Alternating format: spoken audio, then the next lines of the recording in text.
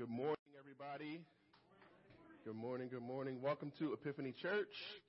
My name is Pastor Derek Parks, and I have the privilege of standing here today to bring the word of God. I want y'all to know I consider it a privilege. I really do. I consider it a privilege, one that I'm unworthy for. But Jesus allows for me to be in this place to share His word with you. And so I'm doing that. I'm sharing the word of God with you as best as I can. I'm not trying to give you a whole bunch of Derek-isms or anything like that. I'm trying to give you straight from the word of God, because I believe that the word of God has the power to transform lives. And so if the word has transformed your life in any way, let's just give God some praise for the transformation power of the word of God. And so one of the joys that I have as a pastor is watching people grow in and through the word. And you know, sometimes I preach this stuff and I feel like, oh, is anybody listening to me? But the word of God is actively working and moving. In fact, the scripture tells us that it is very effective, and that when it goes out, it accomplishes what it was set out to do. And so to be able to watch that in your lives, to be able to watch God working in and through His people is a wonderful, wonderful thing for me as a pastor. And so I'm so excited to be here with you guys today. Before I do that, I want to do something really quickly. She might stab me. But hey, yesterday was my wife's birthday. Come here, baby.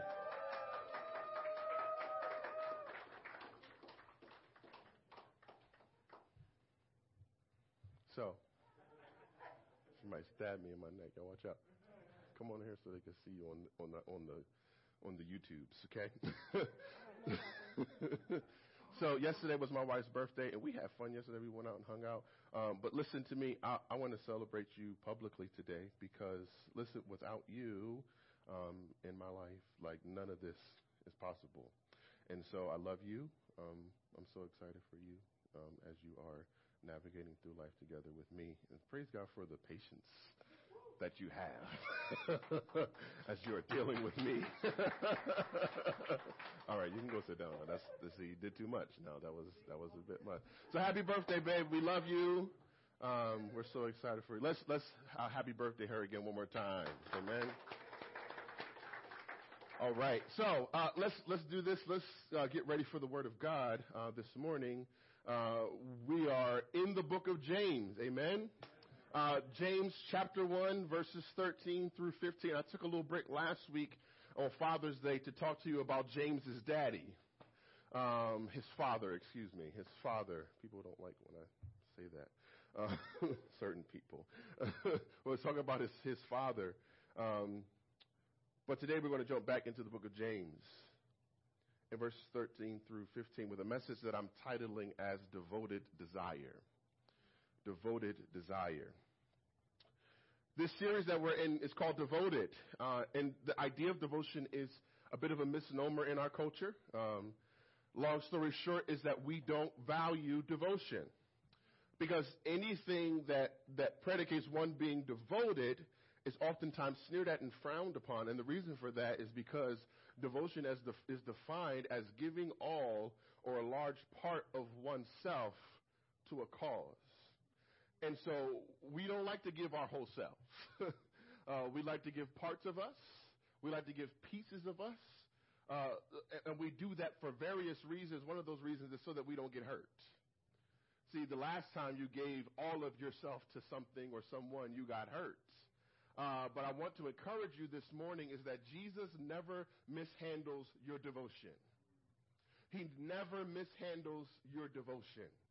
In fact, He lets you understand that when you give your all to Him, you can't outgive God.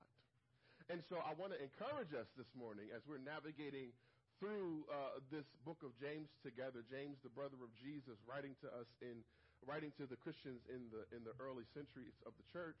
I want us to see is that devotion, the strength of our devotion, lies within our ability to give ourselves away to Jesus, not in what we're able to hoard for ourselves. So the book of James speaks really clearly to us today, and so I'm going to let him speak. James chapter 1, verses 13 through 15. If you don't have your Bible, we'll have it on the screen for you. But if you've got your Bible, pull it out and let's go there. Let's hear the words of our Father through our brother James. He says, "No one undergoing a trial should say, 'I am being tempted by God.' Since God is not tempted by evil, and he himself doesn't tempt anyone."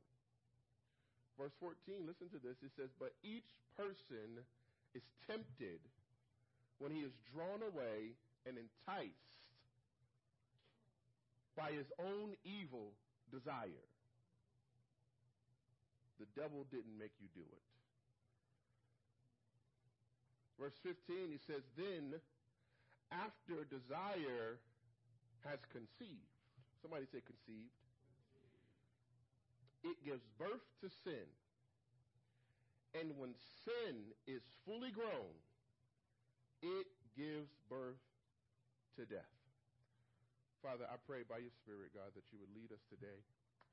Lead us into truth, Father. Help us to see what it is you have for us today. And so, Father, I pray, God, that as we proclaim from these words of the Scripture, God, that you would teach us and guide us and lead us and strengthen us. But, God, also help us to have hearts that are receptive to receive this word. And so, Father, I pray, God, that we would become devoted in our desire. In Jesus' name I pray. Amen. 100 years ago, a study was conducted, and it figured out that the average American had about 70 wants, 70 desires, things that they wanted. A similar survey was taken a few years ago, and it showed that the grandson of that man has over 500 desires on his list. Anybody can attest to that. We want a whole lot. But hear the words of the North African father, Augustine. He responds to this idea with these words from his Confessions. He says, "Sin comes in when we take a perfectly natural desire or longing or ambition and try desperately to fulfill it without God. Not only is it sin, it is a perverse distortion of the image of the Creator within us. All these good things and all our security are rightly found only and completely in Christ Jesus." And so what I want to argue for us today is this, is I want to ask the question, what is it that you desire? In fact, I'll ask a better question to help you postulate this a little bit better, is who do you desire? See, as we're looking at this passage of Scripture, it's so important for us to understand that our desires are natural, and those things that we desire in life, they are oftentimes not bad things for us to desire. It's good for you to desire to want to have a spouse. That's a good desire. It's good for you to want to have a job where you make decent enough money so that you don't have to scrape and scrap for your bills each and every month. It's a good desire for you to want to have a reliable piece of transportation. Those are good things. None of those are inherently bad. But what happens is, like St. Augustine tells us, is that we oftentimes distort those natural desires by trying to fulfill it without God. And so James here, he helps us to understand and how to navigate this understanding, because James is writing to some believers who find themselves in exile and scattered abroad. He finds himself talking to some believers who at one point may have had some stuff, but had to give up that stuff because of the name that they were proclaiming. See, he's writing to some people who at one point may have lived and boasted around their possessions, but now they've had to give up their possessions in order for the brethren to be able to not go without. And so he's writing to them from this understanding, and he's encouraging them in the midst of the trial that they are in to tell them this. He says, listen, no one undergoing a trial should say that I am being tempted by God. See, we are often disturbed and perturbed when we're going through something. I am.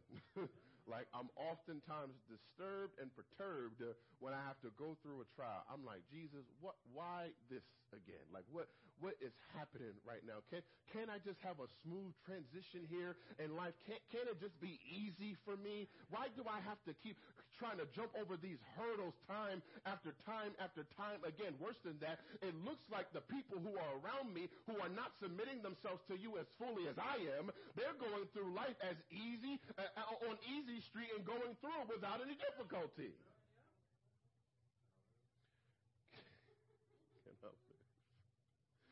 And what happens is this, is that we are oftentimes disturbed when we got to go through a trial. However, listen to this, family.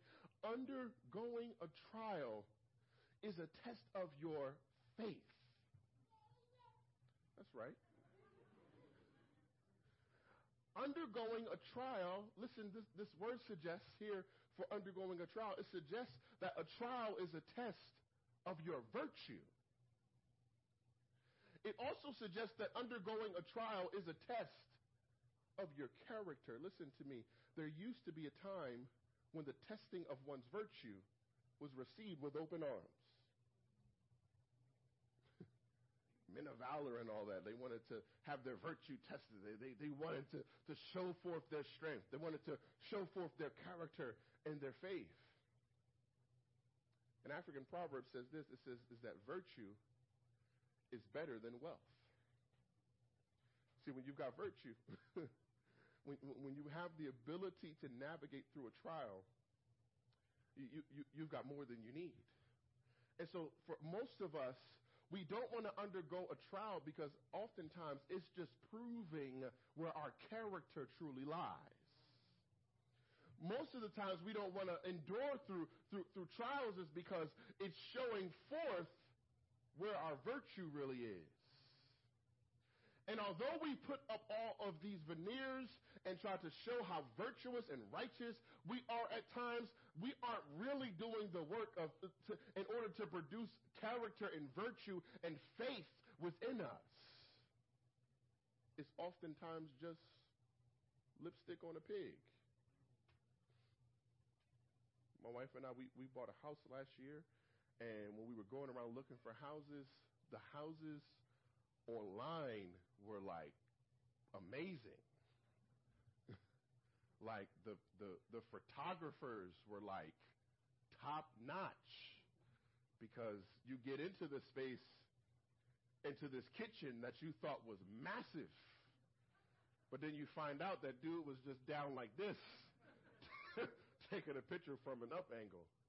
Where's Shakira at? I'm sorry, it's a wide angle. But what you find out is this. We found out going into those places, these places oftentimes look pristine, look like they had new floors, new cabinets, all this stuff. So we got all excited, like, yeah, we want to look at that house. Look at the price. Oh, my goodness, well, all this with the price? And then you get in there and you realize the price is right. Because it was just lipstick on a pig. And oftentimes that's our lives. Oftentimes from looking at a distance, it looks like we got it all together. Sometimes looking from a distance, it looks like we're flashy and shiny and new. But the reality is that when you get up close on us, our virtue isn't always intact. And the reality is that in this culture that lacks character, that lacks virtue, that lacks faith, any test of our faith feels like a cosmic bench press. It feels like you're trying to lift the weight of the world. But more than that, what I mean is this, is that every trial we face makes us believe that we have to lift God weight. See, for some of us, the reason why we are disturbed and perturbed is because when we get into situations, we immediately put ourselves in the place of God. And so when we get into that position, we're down there on the bench press, and we think, listen, you know what? I got to lift all of this weight. All of this weight is mine. I got to lift it up off of my chest. When God is standing there like, listen, bro, I got you. In fact, I know that you're bench pressing. I know you think that you're lifting the weight off by yourself, but as the case is with most spotters, right, he's actually just lifting it up for you. And so we have this perception in our mind is that we have to lift God weight. But our responsibility in trials is not to do what God can do, but to do what we can do. And here's what you can do to change your circumstances. Ready? Nothing. You can't do anything to change your circumstance. The one thing you can do, though, is to recognize that you serve a God who is able to change everything about your circumstances. And so when we rely on God, when we rely on him in the midst of our trials, that's why James is telling us that no one undergoing a trial should say that I'm being tempted by God. Because God is not placing anything on anyone for the sake of their harm or their demise. He's placing something on you so that you can learn to rely on him. And so when we understand this, we have to get in our mind that this tempting from God, because James is telling us no one can say they're being tempted by God. This idea here is that we are attempting to stand in the place of God. And when we do that, what happens is, family, is that we start to feel like there's a malicious attack against our souls. See, when trials come up, we immediately start thinking, man, why is God letting this happen to me? We do that. We say, well, why is God allowing this in my life? But the reason that we think that is because we're attempting to stand in God's place. We're not intended to be in God's position. So attempting to do so, it feels like there's something malicious happening against us. Malice is defined as an intention to do harm. And listen to me, family, God has no intention to do any of us any harm. How do I know that? The reason I know that is because his nature is good. That means that God does not have the capacity to bring harm on you in a way that is only intended to harm you. And so God is not even able to do us harm. His nature is good. His nature is benevolent. In fact, the word suggests that God is even untried in this area of doing us harm. In other words, God is uncheckable when it comes to this. You can't check God about why bad things happen to people. I know that's one of the biggest arguments that I hear about faith in God and faith in Jesus is, why does God let bad things happen? But the reality is that idea there is that God allowing bad things to happen would insist that God is the one who is actually making the stuff happen to you for your harm. But God doesn't bring anything into your life that is not for your benefit. That doesn't mean that it's always good. That doesn't mean that it's always in the positive. But the reality is that whatever God lets come into your life, whatever God brings into your life, it is ultimately for your good. You may not realize it. It may not feel like it. You may not think it. You may not have surmised it to be so. But the reality is that whatever trial you're facing in your life, it is ultimately for your good. Why? Because God in his very nature is good. And so I want us to see this. We can't play with God when it comes to his intentions. Scripture tells us that we don't know his thoughts. We don't know his ways. His ways are higher than ours, in fact. And so what we have to understand, family, is that as we're going through trials, we have to stop being so quick to ask, why is God letting this happen to me? See, it tells us that he does not tempt anyone, and God doesn't even tempt anyone with evil. He's not tempted by evil, and he himself does not tempt anyone. This idea of evil, it's something that's out of the nature of God. This word for evil, it means troublesome, injurious, destructive, or baneful. And so, although I want you to see, God is not troublesome, but he does make trouble. And he makes trouble for his enemies. God is not injurious, although he does bring injury to those who challenge him. Look at Job chapter 5, verse 18. God is not destructive, because his nature, he's the creator. Although he does destroy idols in our hearts. He's not baneful, although he is the bane of existence for those who do not value him. God will get all up in your stuff when you don't value him. Believer and unbeliever alike, he will get all up in your stuff when you don't properly value him. And so the challenge for us today as followers of Jesus is to make sure that we are placing the proper amount of value onto Jesus. And what that looks like is that when you come up on a trial, you don't place yourself in the position of God and trying to figure out, how am I going to change this circumstance? No, family. What we need to do is we need to rest in and value the character of God, recognizing that he's good, even when our circumstances don't look like it. Y'all tracking with me? And so he tells us that God doesn't even tempt anyone. Listen to this. He doesn't test anyone maliciously, or he doesn't do anything craftily to put people to the test and all that kinds of. God doesn't do that. Verse 14, he goes on to tell us, listen to this. He says, each person, though, is tempted when he is drawn away and enticed by his own evil desire. Each person is tempted. In other words, being tempted is putting to proof the strength of your feelings and your judgments. Here's what I mean by that.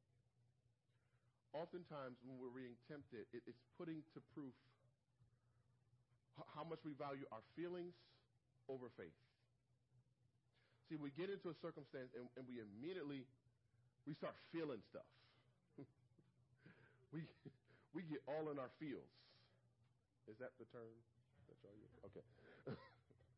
we get all in our feels. And the reason we get all in our feels is, he told us this in the previous verse, is that we believe that God is tempting us somehow. But James is correcting our mentality here to tell us that each person is tempted, or in other words, his feelings are being put to proof when he's drawn away from his own lust and enticed. Here's what happens, though. We get in our feels, and culture tells us to do what your feelings tell you to do. Just follow your feelings. That's what the culture tells us.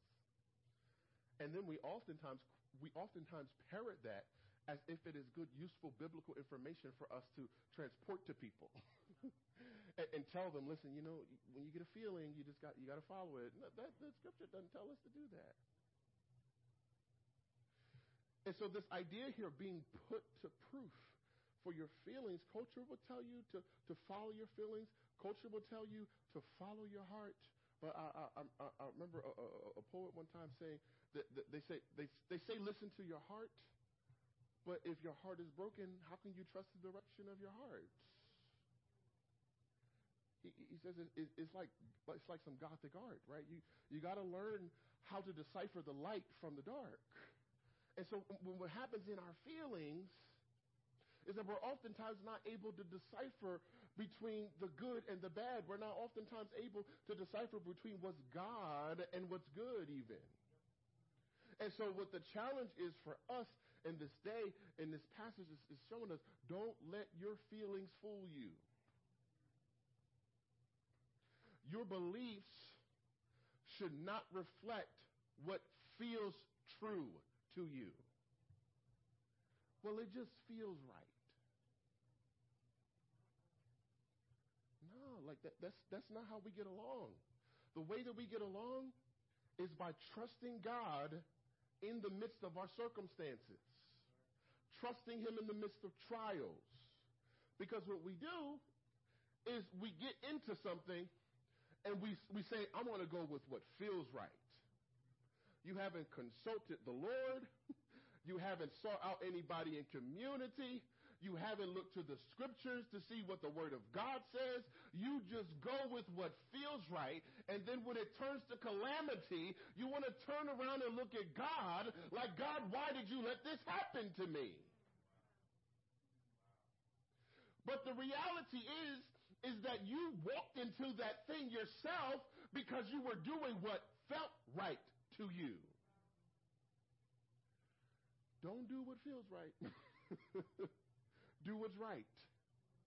And what's right is to submit yourself to the word of God, even in the midst of a culture that tells you to follow your heart. He told us in the Old Testament already that the heart is desperately wicked. Who can even know it? You're around here following something that you can't even know. Something that's wicked. But then here's more what happens is this. Our feelings are guided by our hunger. Another African proverb that says that a satisfied man doesn't understand the feelings of a hungry man. And so what I want to ask the question is this. What's satisfying you?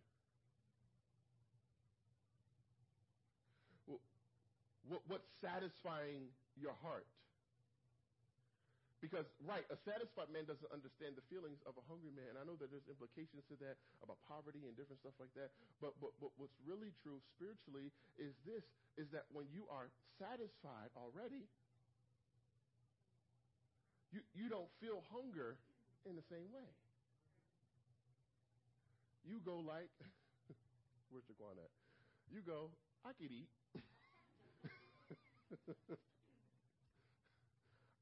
I'm not hungry, but I could eat.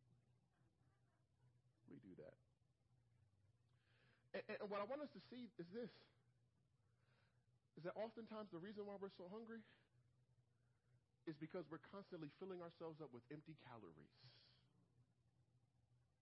We're constantly filling ourselves up spiritually with stuff that was never meant to satisfy us. We're filling ourselves up with things that never were able to satisfy our heart's desire. You're longing for intimacy, so you're sleeping around. When the reality is that God is the only one who truly offers you full intimacy. Because listen, let's be honest this morning, married people will tell you that sex isn't the answer to everything.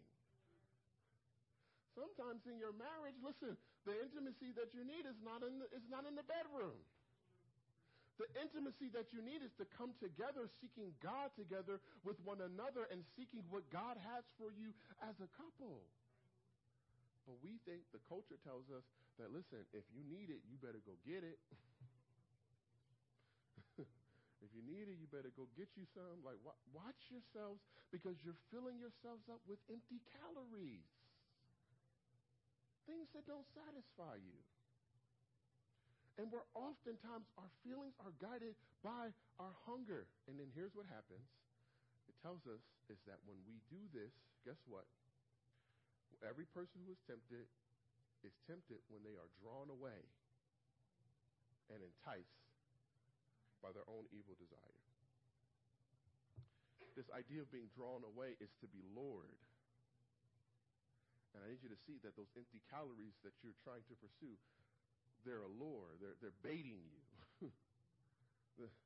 the working all of that overtime at the expense of spending time with your kids is baiting you. Those things that you are pursuing, that career that you think will ultimately fulfill you, it's baiting you.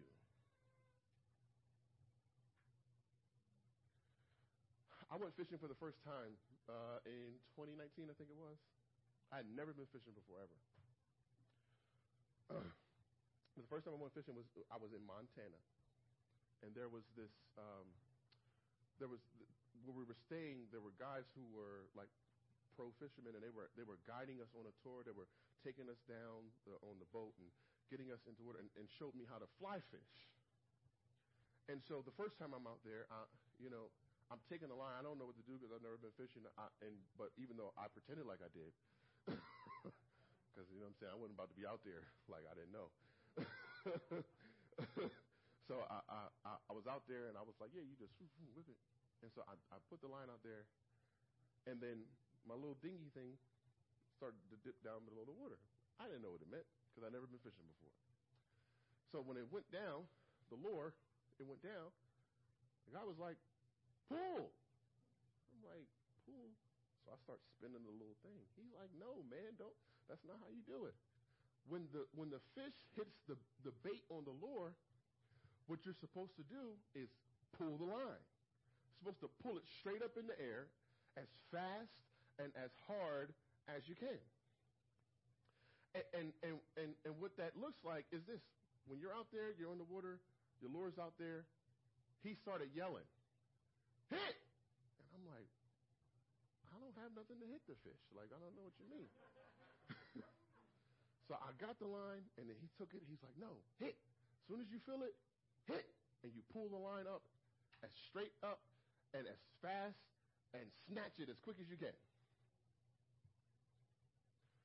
I didn't know what to do, but I figured it out. I caught a couple fish. When the instructor says, when he started seeing the line dip, he instructed me to snatch it up because there was a lure at the end with bait on it that was set to be able to entrap the fish.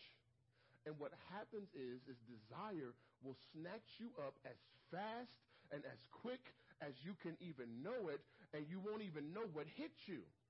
See, desire in your life, when it's not properly handled with, that's why I'm calling us today to have devoted desire. Because when your desire is not properly aligned with the things of God, when your desire is not fit within the scheme of how God wants you to live your life, desire will snatch you away as fast and as quick as you can even imagine. He tells them, he says, listen, you're tempted when you're drawn away from your own lust and enticed. That enticement is a trap. We get trapped up by our desires because, listen, we get enticed by stuff. The reason we get enticed by stuff is because we have the wrong type of astonishment. We're astonished by the things of the world instead of being astonished by God himself. We long for created things instead of longing for the Creator. And so when we get enticed, we get lured in, but watch this. This word for enticed, it has the sense of being deluded by something. So what I want to argue for you this morning is don't be deluded by your desires. Don't be baited by your beliefs. Because what happens is that we get so caught up into the mess of life. We get so caught up into the difficulty of trials. We get so caught up in this stuff that we find ourselves in stuff that we never thought we would find ourselves in. That's the trickiness of sin. We get caught up by our evil desire, the lust that is within us, the desire that is within us. But I want to encourage you, don't trust your desires. Trust the desire that God gives you. Psalm 34:7, Psalm 37:4 says this. It says, take delight in the Lord, and he will give you your heart's desires. Take delight in the Lord, and he will give you your heart's desires. We've interpreted that to mean that God will give you everything that you want. That's not what that means. Yes, God will give you things that you pray for. James is going to tell us that later in this book. But that does not mean that God will give you everything that you ask for, everything that you desire. What it's teaching us is this, is that when we take delight in the Lord, he ultimately becomes our desire. And so I ask the question again, what is it that you delight in? What is it that you desire? Because you can't allow your desires to determine your delight in life. You have to let your delight determine your desires. Like we got to get that. We can't let the things that we desire determine our delight. That's why you're still single. Because you let your desires determine your delight. Here's what I mean. You got this whole list about what this man is supposed to be. You got this whole list about how this woman is supposed to look and act and behave. But really what the reality is this, is that you don't truly understand what you need until you get connected to the Savior to really know how it is that he wants you to conduct your life and the type of partner that you're going to need in order to get to the place in life where he wants you to be. So, we desiring all this stuff, and we end up lonely. But I want us to see this. Verse 15, he tells us, he says, after desire has conceived, it gives birth to sin. And when sin is fully grown, it gives birth to death. Watch this, family. That desire there, the idea for desire there, it talks about longing for what is forbidden. And we get that honest from our father Adam, and like we long for stuff that is forbidden.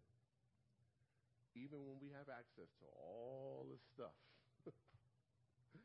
whole garden full of fruit. Don't eat this one. And we go straight to this one. Because we have a desire and a longing for what is forbidden. And then James tells us that after that desire for what is forbidden, after that longing for what is forbidden has been conceived, it gives birth to death. Anything that can be conceived starts out as a seed. I want to help us this morning. We have to begin to learn how to deal with our desires when they're just a seed.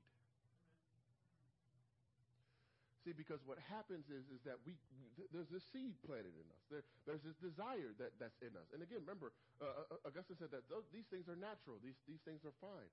But what happens is that the seed of independence from God begins to fester in our hearts. And what we do is that we allow it to be conceived instead of catching it when it was just a seed and we could have dealt with it. It's not wrong for you to desire someone to be with.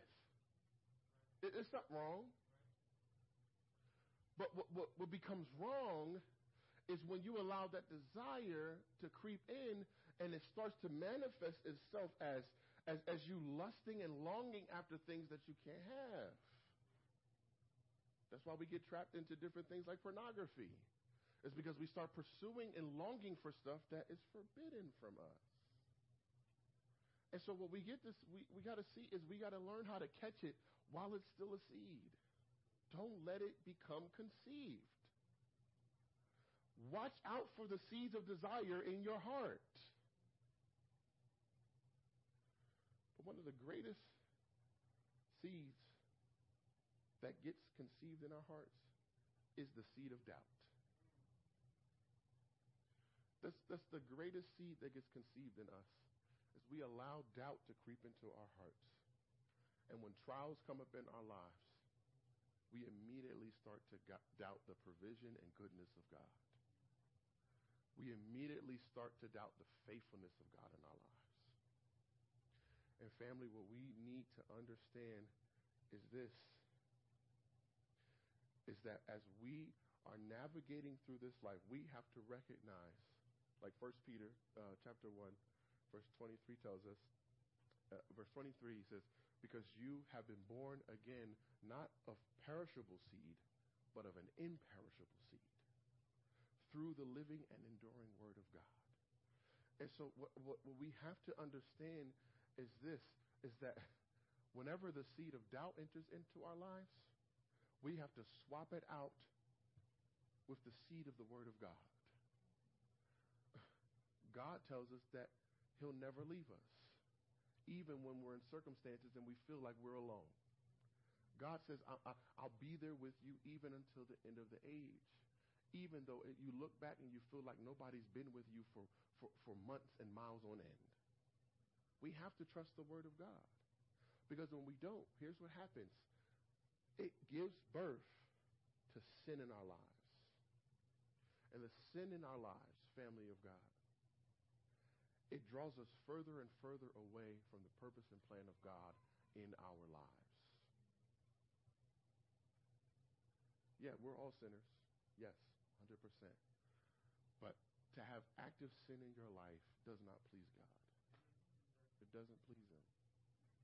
And so you got to walk a life of repentance. You got to move forward with repentance in your heart, confessing your sins one to another, because that enriches you. Stop taking everything to your grave. You got to tell somebody about the stuff that's going on with you. Then you wonder why you never get helped. Because you didn't tell nobody. Yeah, and I know people be in your business. I know, like, people be in your business just for the sake of wanting to be in your business. But find some people that you trust, that you can confess some sin to, and that you can receive encouragement from, so that you can grow in the Lord. We try to do our lives so individualistic, and then we wonder why we don't ever grow. I got to move. Gives birth to sin. And when that is fully grown, it gives birth to death in our lives. We have to understand this, is that matured, unchecked desire in our life leads to death. And this death is the loss of life that is worthy of the name. And so Jesus comes that we might have life and have it more abundantly. And when we constantly give in to unchecked desires, we strip the pain away of the life that Jesus intends for us to have. When you're constantly chasing desire after desire, and you're pursuing your desires, you begin to lose the splendor and beauty of the life that Jesus offers to you. And so listen, I'm closing, Ryan. You can come. As we look at this, and as I close this, I want us to see that we have to be very careful about the things that we allow to be conceived in our hearts and grow. Because those things, once they have become conceived, they give birth to death. And family, Jesus never intended it for us to not walk in the fullness of life. He never intended that for us. But the pursuit of desires, James is teaching us, it strips away that life. And so that's why I'm calling us this morning to have devoted desires. Devoted desires means this. Number one, means knowing that God does no evil. God doesn't mean you any harm. He never has.